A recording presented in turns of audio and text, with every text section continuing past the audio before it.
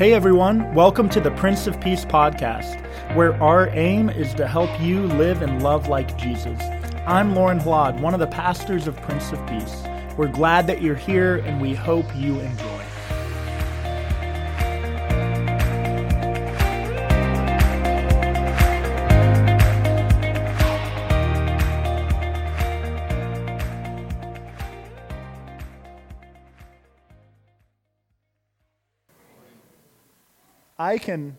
I can still see it.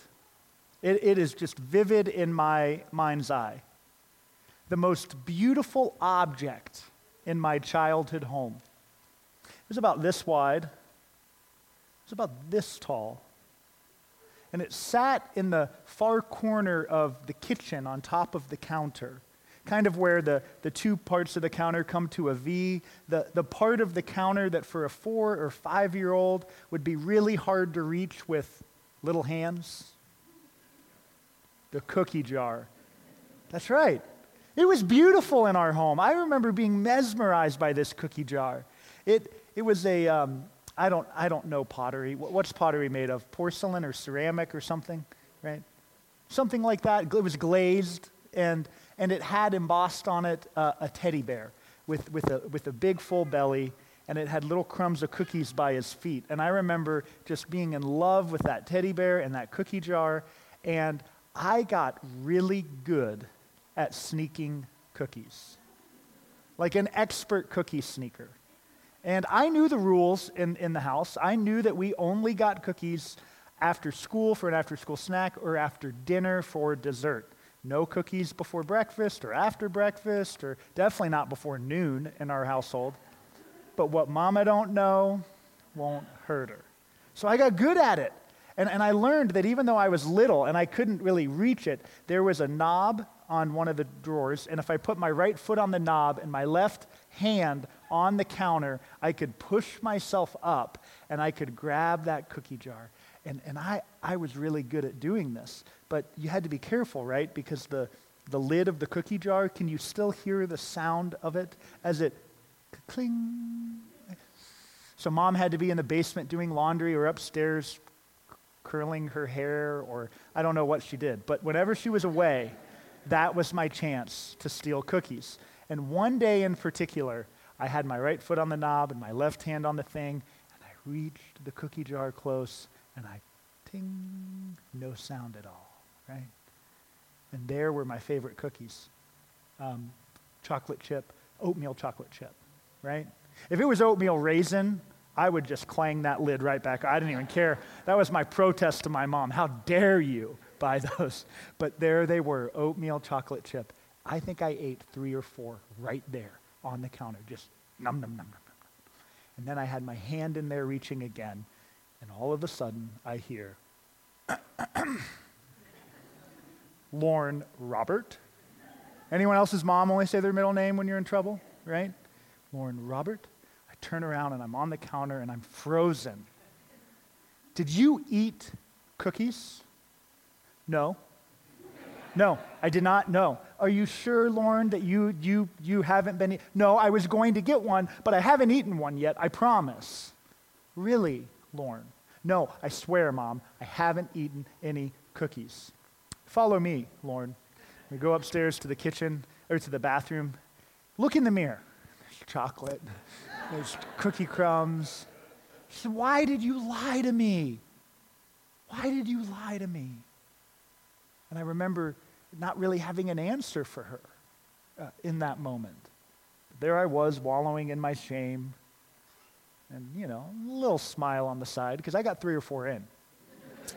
But now that I'm a parent, and I've got little ones with searching hands, it's coming back to haunt me, right?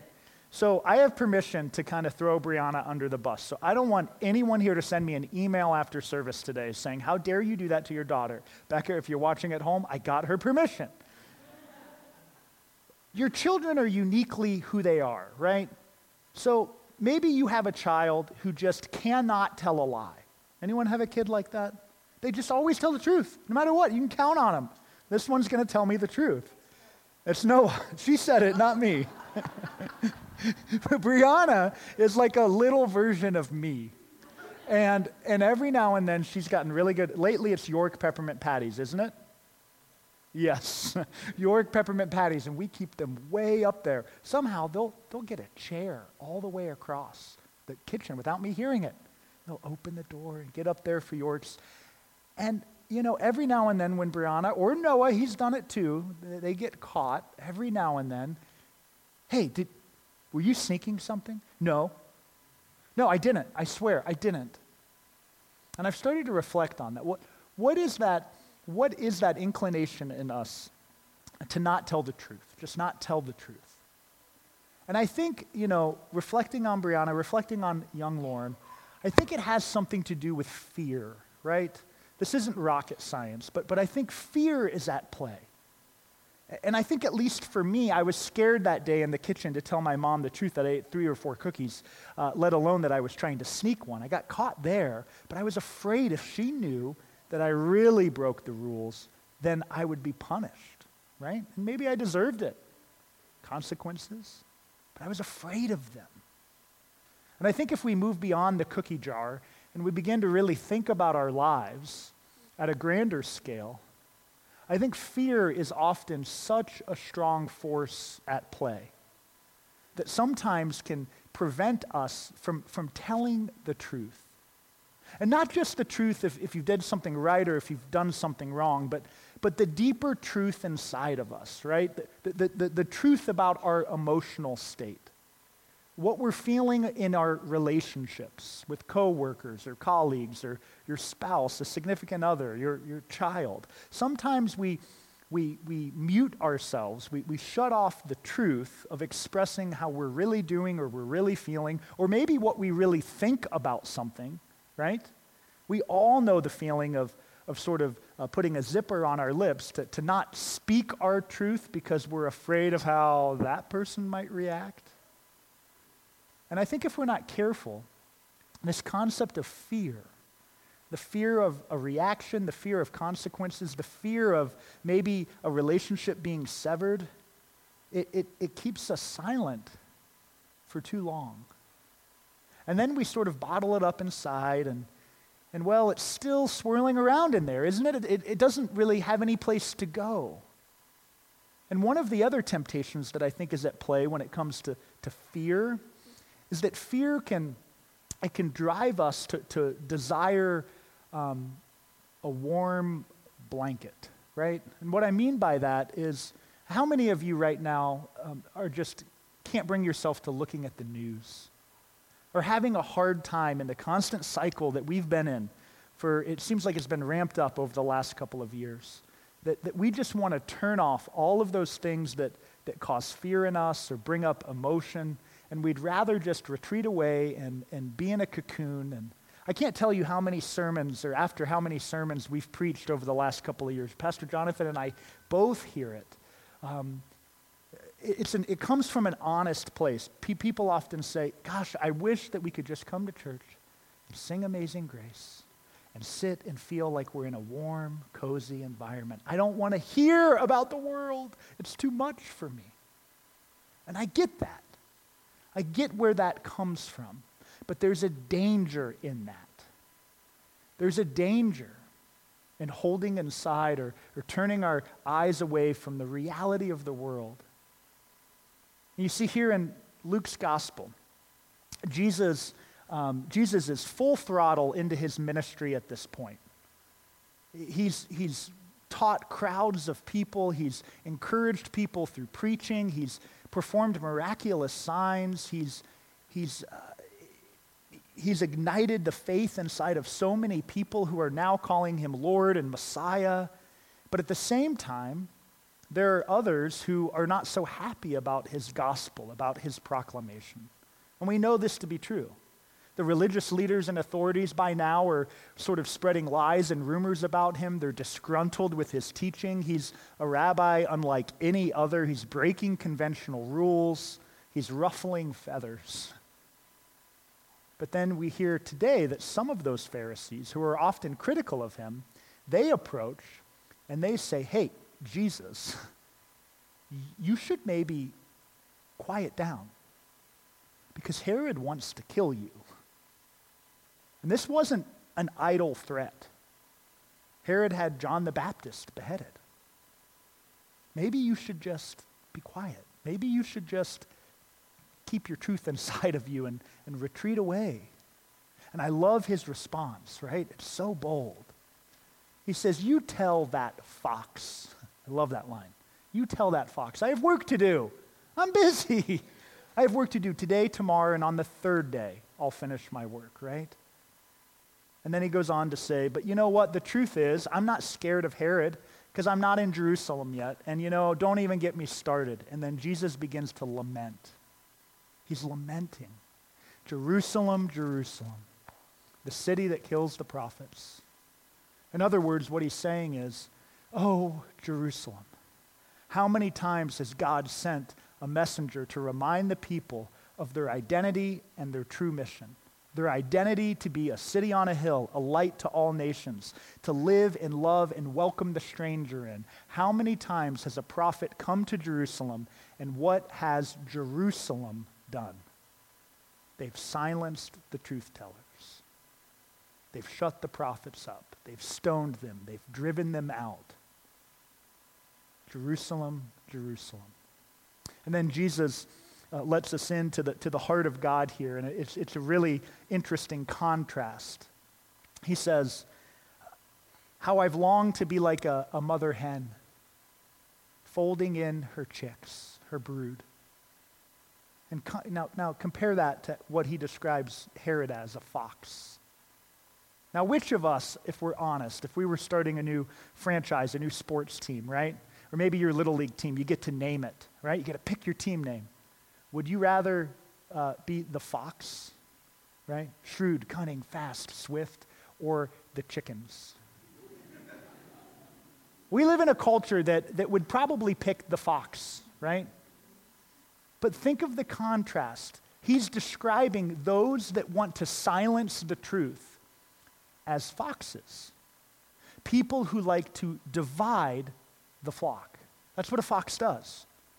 A fox comes in with fear and with violence and with rhetoric, comes in to divide and scatter the flock. But a mother hen, in contrast, gathers the flock together. Gathers them together to remind them that they belong to the fold. Jesus, in the face of great fear, great threat, continues to remember his identity as a beloved child of God and continues to press forward in his mission to tell the truth. To tell the truth. That love and life are more powerful than dominion and empire and power and control. That God's love is available for all people. That God desires to gather all people together. And I think what made so many people angry about his message, right, was that he truly was proclaiming this message for all people. The Roman centurions, the soldier's son and daughter, he said, this is for you, even you who are the occupied force here. God's love and healing is for you, for the Samaritan woman and those on the edge of society that were looked past. Jesus said, you are a part of the fold. Come home. For you, the faithful Jewish people, the Pharisees and the Sadducees, this message is for you if you have ears to hear.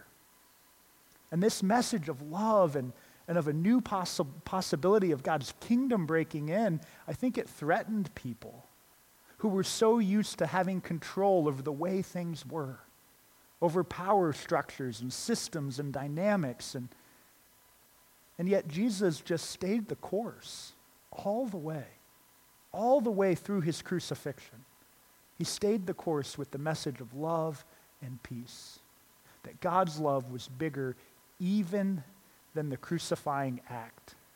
God's love would be more powerful. So our encouragement this week is to remember our identity. Is to remember who we are. We are like a little chick, a part of God's mothering fold. And even though we wander and we certainly get scattered by the foxes of this world, they're everywhere, right? the voices of division and that make us feel afraid and small and make us hide up in the chicken coop. The mothering hen says, come out into the yard. Come on. It's okay. Our challenge is to remember that God is trying to gather us for a greater purpose. So I want you to be thinking, what truth or truths are you avoiding?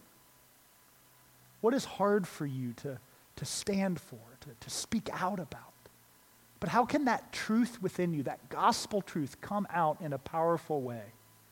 Knowing that God is in control and that God has you. God will hold you. God will gather you. God will redeem whatever it might be.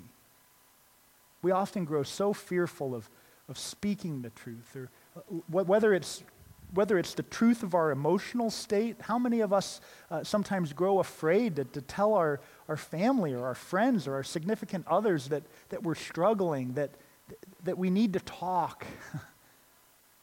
What would it look like if we just shared it?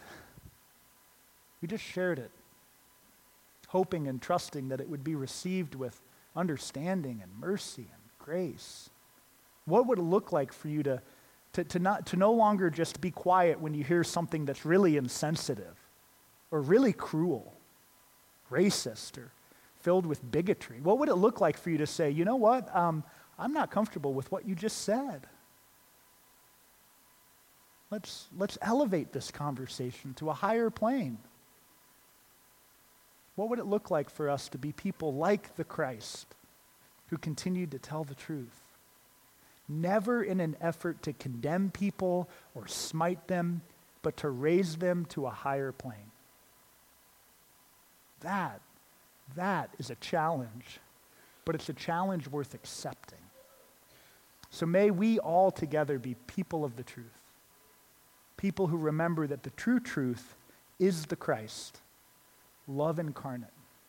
And that love is more powerful than any divisive behavior of any foxes of this world. Amen? Amen. Thanks for tuning in to the Prince of Peace podcast. I hope that today's message has brought comfort and inspiration to your life. Have a great rest of the week.